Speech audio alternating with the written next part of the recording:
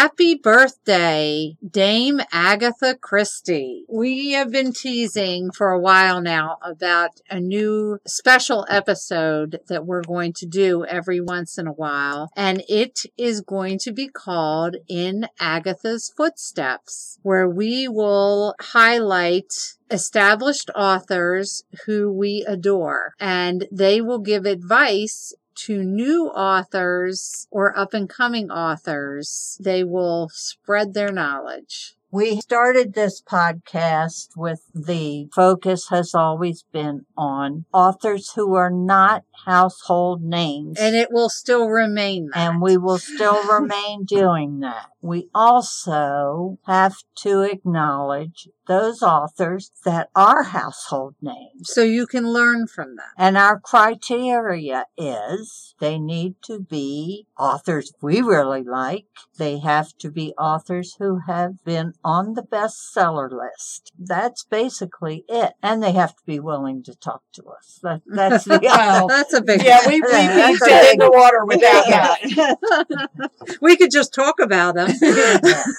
Yes, but they wouldn't give advice. So. And we are very thrilled that our first interview is with Alan Bradley, who writes the very successful Flavia de Luce Mystery Series. And we were so excited when he agreed to talk to us. Alan Bradley was born in Toronto, Ontario, and grew up in the pleasant lakeside town of Cobourg, Ontario. After a long career in television broadcasting, he took early retirement from the University of Saskatchewan to write full-time. He's published many children's stories as well as lifestyle and arts columns in Canadian newspapers. His adult stories have been broadcast on CBC Radio and published in various literary journals. He has also written several screenplays and taught university-level courses in screenwriting. He was the recipient of the first Saskatchewan Writers Guild Award for Children's Literature. After writing for several years on the Maltese island of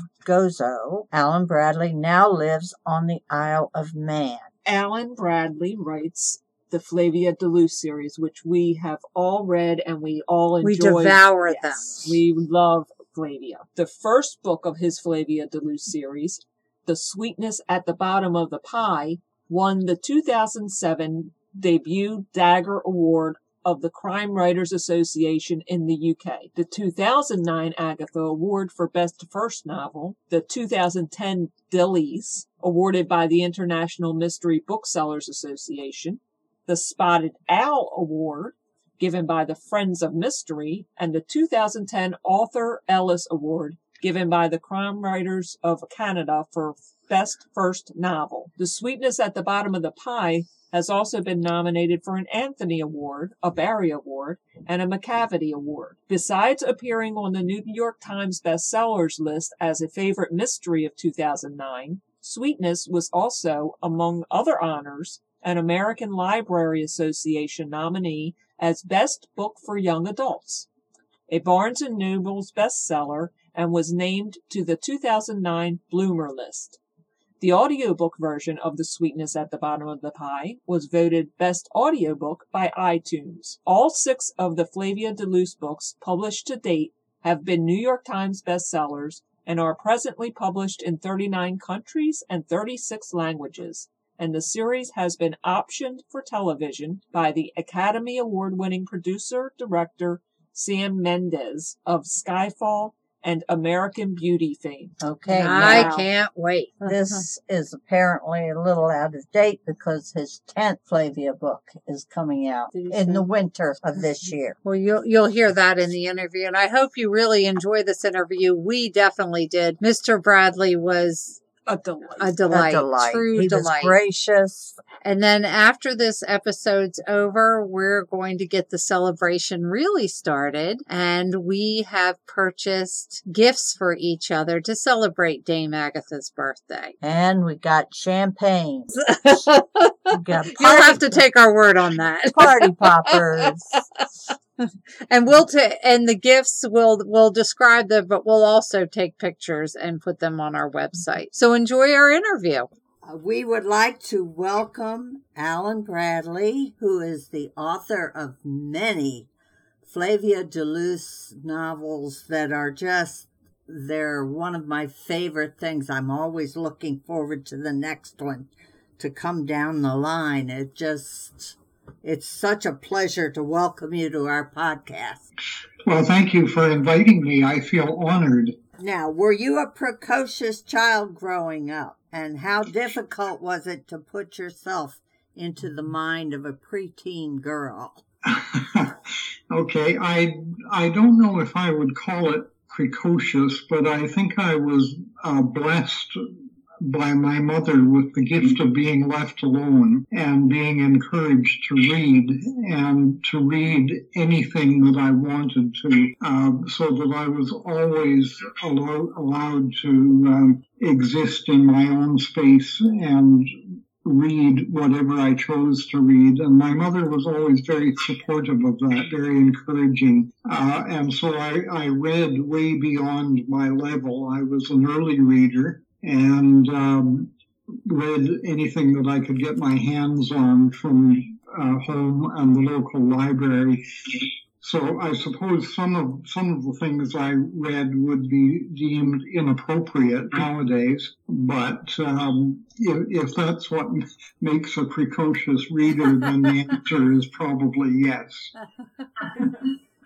And as far as getting into the mind of an 11-year-old, as Flavia is in the first book, I think that I can get into the mind of an 11-year-old boy. And for a child who has a vast amount of interest and curiosity about the world and what makes it tick, I don't think that there's any difference between girls and boys at that particular age. So I can have a pretty good outlook on what it was like to be 11. I recall being 11, and I remember that tremendous enthusiasm for things, that you were just burning with so much curiosity you couldn't sleep. Where did the idea for Flavia herself come from? Well, now that's a story. I had thought when I retired, I'd been thinking for quite a few years that I would really like to write a traditional English mystery story. Notice that I don't call it cozy because I don't like that term, or even golden age. I think traditional is more the way I think of them. And I finally had an opportunity to sit down when I was about 68 or 69. I was preoccupied with other things, and I started writing what I think of as my Alan Bradley mystery, and I got into it about a chapter or so.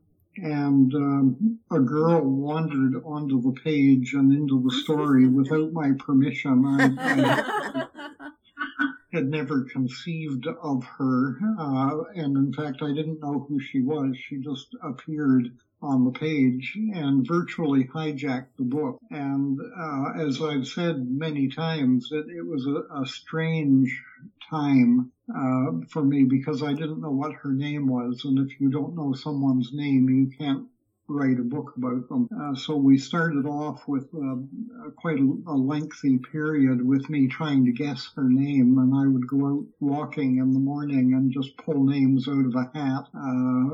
Is your name Margaret DeMarchon or something? And in my mind, this little girl, this Flavia, she wouldn't speak. She would just roll her eyes up to heaven and go. And I think, I don't know how many thousand names I guessed in my walks, but one day I said, "Is your name Flavia de Luce?" And there was just a long and ominous silence, and I ran home, and I've told this story before, obviously, but I said it was like guessing Rumpelstiltskin's name. Oh, And great. I had to get my fingers on the keyboard right away, and I started writing. And Flavia just came through. She said it was as black in the closet as old blood, and I had no idea who she was or where she lived, what she was talking about. But as I was typing, I realized that if I was really quiet and just huddled in the corner and didn't say anything and didn't inject any of myself, she would reveal herself, not to me, but to the reader that she had in mind. I was just sort of an intermediary. I was like a piece of conduit, I think, between Flavia and the world. And she came pouring through, and here we are 10 books later. Well, we're really happy she did. Yes, definitely. Oh, my. How do you foresee Flavia's future? Will she grow into adulthood in the books? Well, there have been suggestions that it would be fun to have Flavia at about 70 looking back and telling what happened to all the people. But Flavia, even at 18 or 20, is not going to be the same person that she is at 11 or 12. And I think she has so much to say yet and so much to learn that I wouldn't suppose to push her into a premature adulthood. She's getting there slowly on her own, and I don't think she needs any threats from me hanging over her head. So I suppose it could happen someday, but I don't have anything like that in mind at the moment. But I should explain that Flavia is always talking to me. She talks to me in the middle of the night. She wakes up and wakes me up and drops cryptic little utterances that I have no idea what they mean. I haven't the faintest idea. So I have to get up, wake up, try and get myself awake, find a pencil, write it down, and not a clue what she's talking about. It will be just a couple of words sometimes. It might be an opinion about something, and so I jot it down, and then when I'm awake I sort of try to slog through it and find out what it was. Sometimes I don't know for a long time. I might be in the next book somewhere, along about chapter 13 or chapter 14, and all of a sudden these words will come out of Flavia's mouth, and I realized that she had been talking to me in advance about a year ago. She had it in mind a long time ahead of me. So I try not to tinker with the process. I don't know very much about it. I'm in awe of it. Flavia is a gift from the universe, and I have to approach her very reverently and be very careful to try not to tarnish or miscolor her words and ideas. It's weird, but there it is. Now, are there any plans to do a TV series or a movie about Flavia? Yes, as a matter of fact, there is a TV series in process, even as we speak. I think they're scouting locations for it. The series had been optioned by Sam Mendes of James Bond fame. Oh, wow. For quite a few years, but the production company was sold, and with it, I think, went a number of projects, including the Flavia TV series, but it has since been picked up by another producer. I'm very, very happy about it. You might have seen some preliminary work on the internet or in the films about the Guernsey Literary and Potato Peel Pie Society. Mm-hmm. And that is the company that will be producing the Flavia series.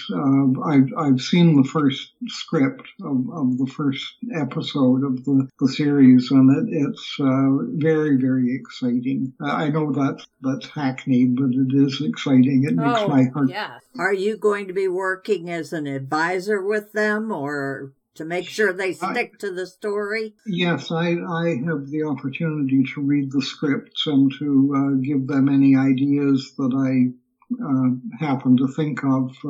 We've already done that to some extent.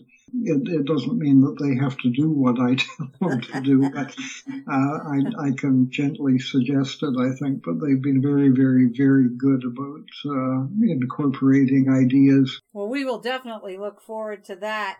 Now, I am always impressed with the title of the Flavia books. Do those come first, or do the actual story come first?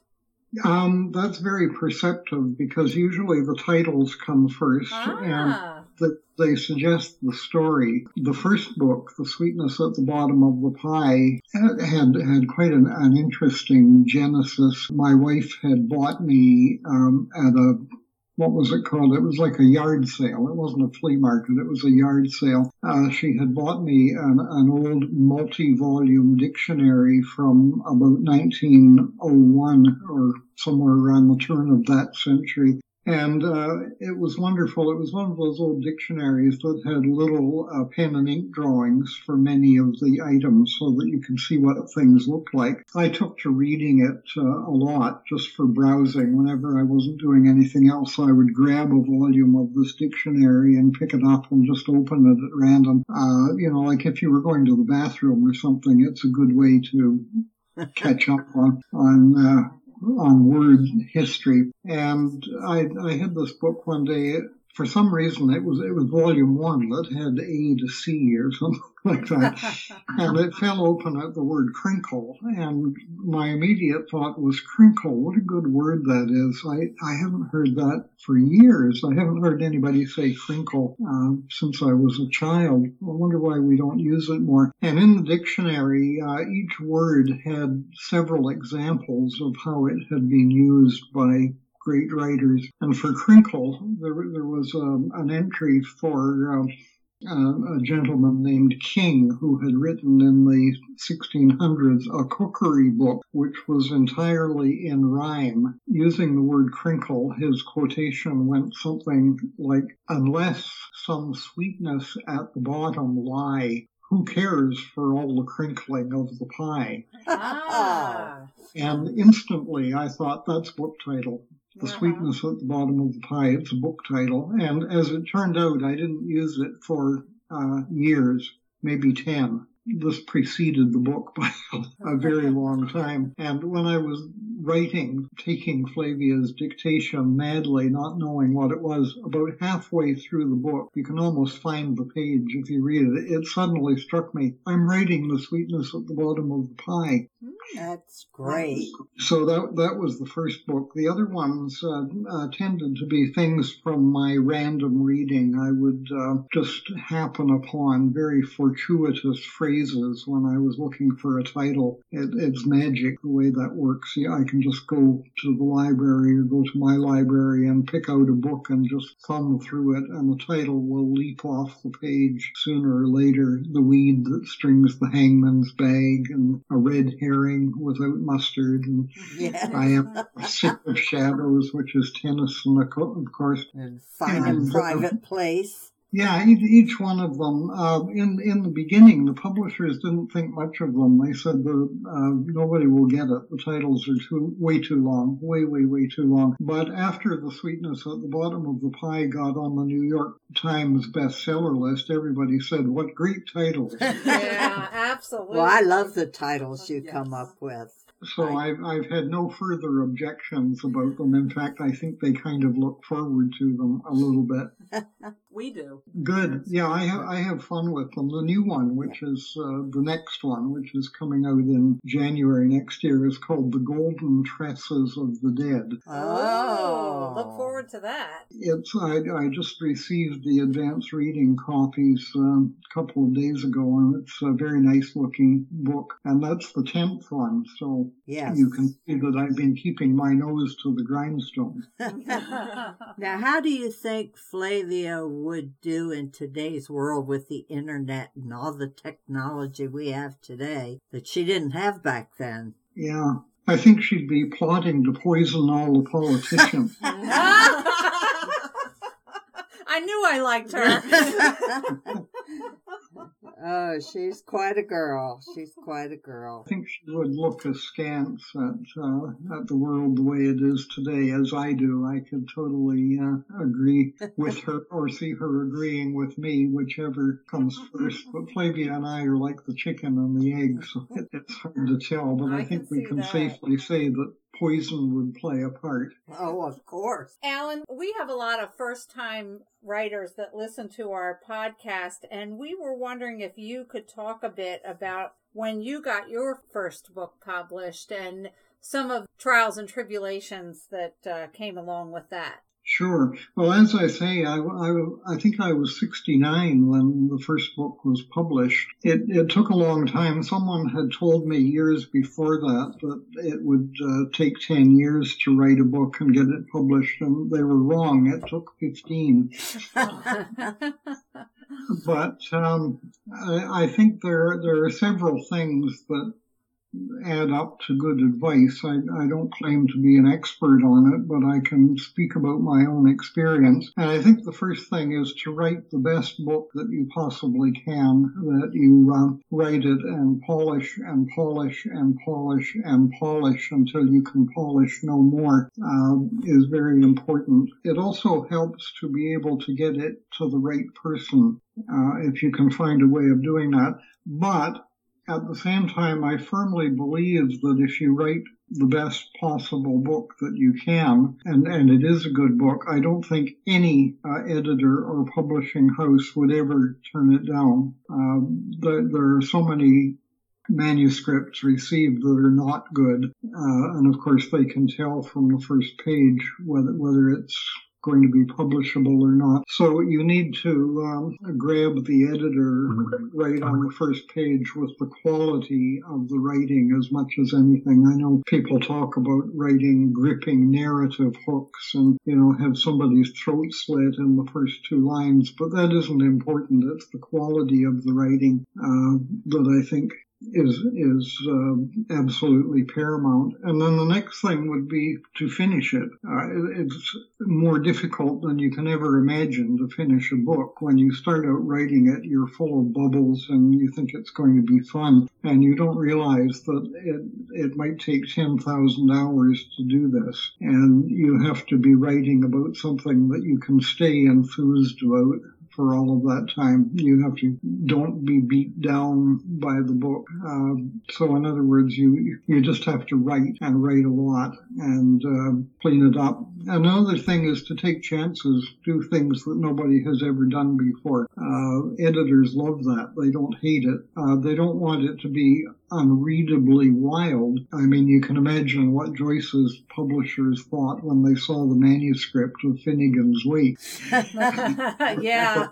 Ulysses, and of course goes on to be an all-time classic. So take chances and have fun with it and write about things not only that you know about, but things that you're very interested in so that you can get through the draggy times. And, but above all, or underneath all, I guess, is keep your behind in the chair. That's the hard part. Yeah, that's great advice for our writers. One of our members, Kathy, would like to ask you a follow-up question. Okay. Well, it's basically about what you were inspired by, or who you were inspired by more accurately. What authors inspired you to write and who you emulate? Oh, my goodness. There are so many. I would have to send you a library from early years, Mark Twain, from middle years, people who write gloriously like T.H. White. In later years, people who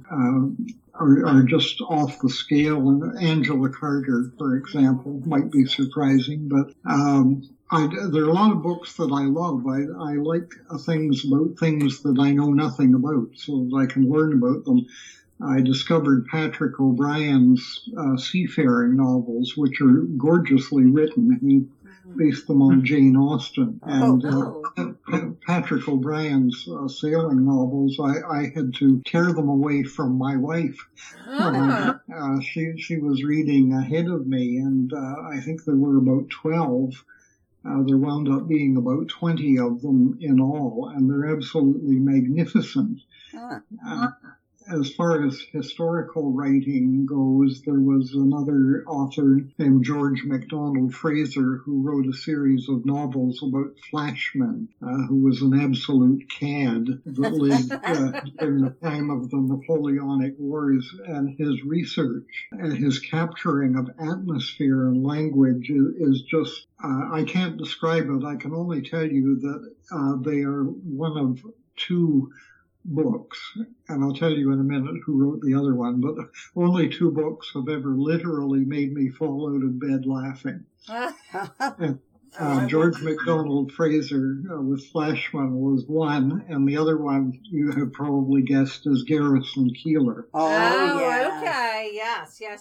So, yeah, very, very funny. So highly recommended. Do you have any upcoming events or book signings that you'd like our listeners to know about? I don't write at the moment. As the years go by and I age, inevitably, we're getting up there, and travel is not as easy as it was even 10 years ago. It's so much more difficult and stressful to travel that I have turned down a lot of requests to go to literary events or book signings, simply because it's just too difficult to do nowadays.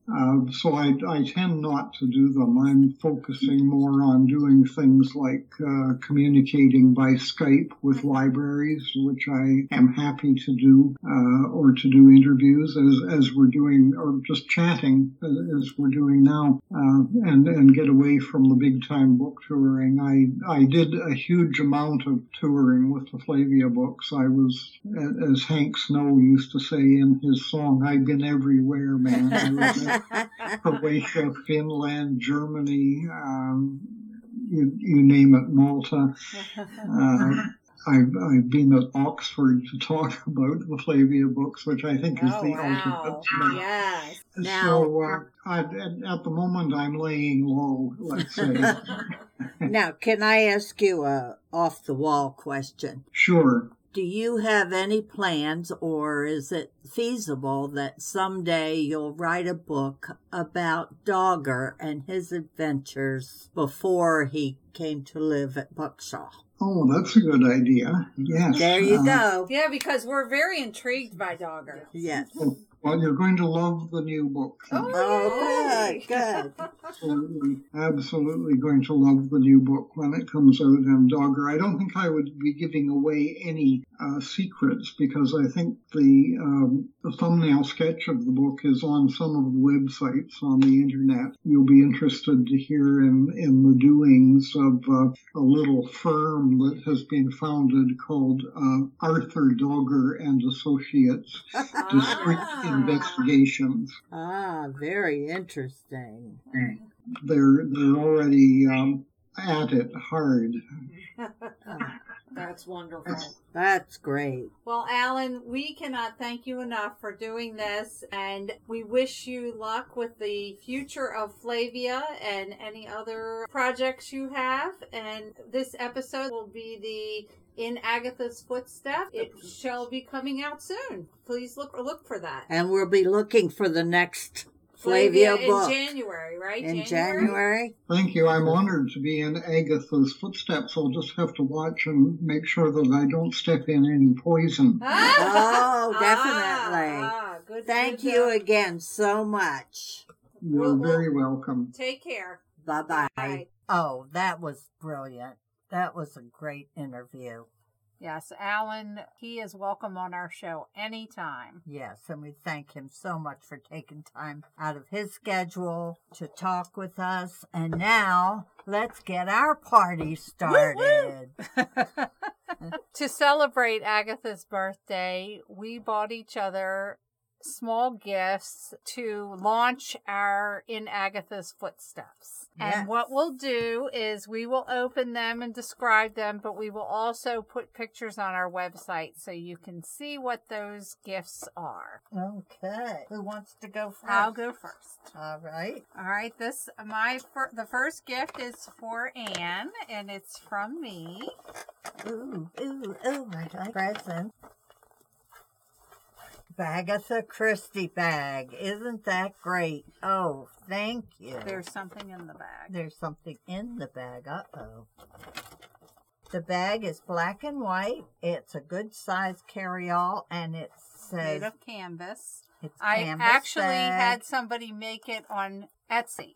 Ah, very nice. And it says Agatha Christie on it. Did you come up with that? No, they did. So, and there's a paper. Oh, a sticker It's for your car. 221B. I wonder what address that is. Thank you, And Tracy. now I have a gift for Kathy. Oh, hot diggity. Okay. Ooh. Oh, great. Sherlock Holmes' Book of Conundrums. Brain Oh. teasers, lateral thinking puzzles, logic problems. By Dan Moore, Esquire. Solutions to the most fiendishly difficult riddles are concealed in a sealed envelope. Is there still an envelope? I guess it is. Yeah. Wow. Oh, cool. Oh, that's pretty cool. I love this. Where'd you And get then- Oh, that? and I have my own 221B car sticker. And I have nice. I got us each one. Oh, cool. Thank Okay. you, Tracy. That's You're welcome. wonderful.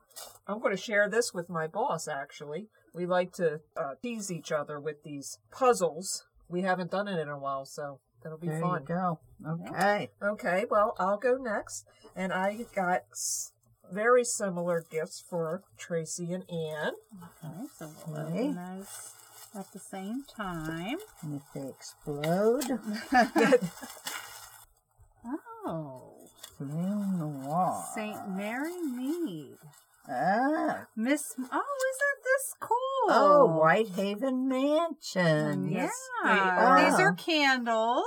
Candles with, mine is from, it says, Flame Noir Candle Company presents London 1935 Whitehaven Mansions. Of course, that's where Hercule Poirot lives.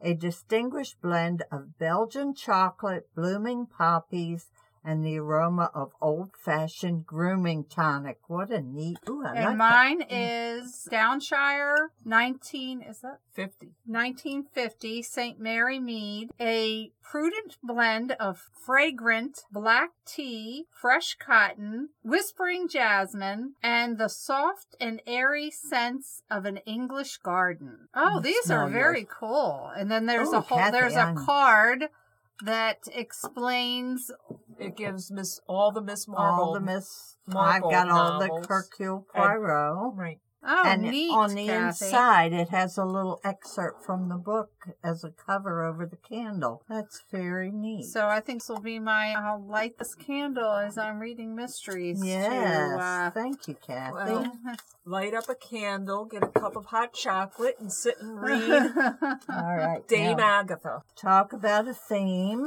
It's for both of you. There's two in there. I only have one fancy bag. So. Oh, more bags. It's a bag day. Okay. When in Doubt, doubt, read Agatha Christie. Those are great. Those are book Perfect. bags. Oh my gosh, that's so funny that we great minds think alike. Yes. Well, that concludes our giving portion of the episode. So now let's break out the champagne. pop. Cheers. Cheers. Thank you so much, Tracy and Ian. I love my Thank gift. Thank you, girls. guys. I'm going to light this candle. Oh, that smells good. Oh, I like that. I can smell the chocolate. We will update our show notes with links to where we purchased our gifts if you're interested in any of them. So this was a special episode along with our Coons episode. So check that one out too. And we will resume regular episodes after this. Our music came from the Black Lake Singing Group. We appreciate their allowing us to use their song to celebrate Agatha's birthday. Thanks again. Happy birthday, Agatha! Bye.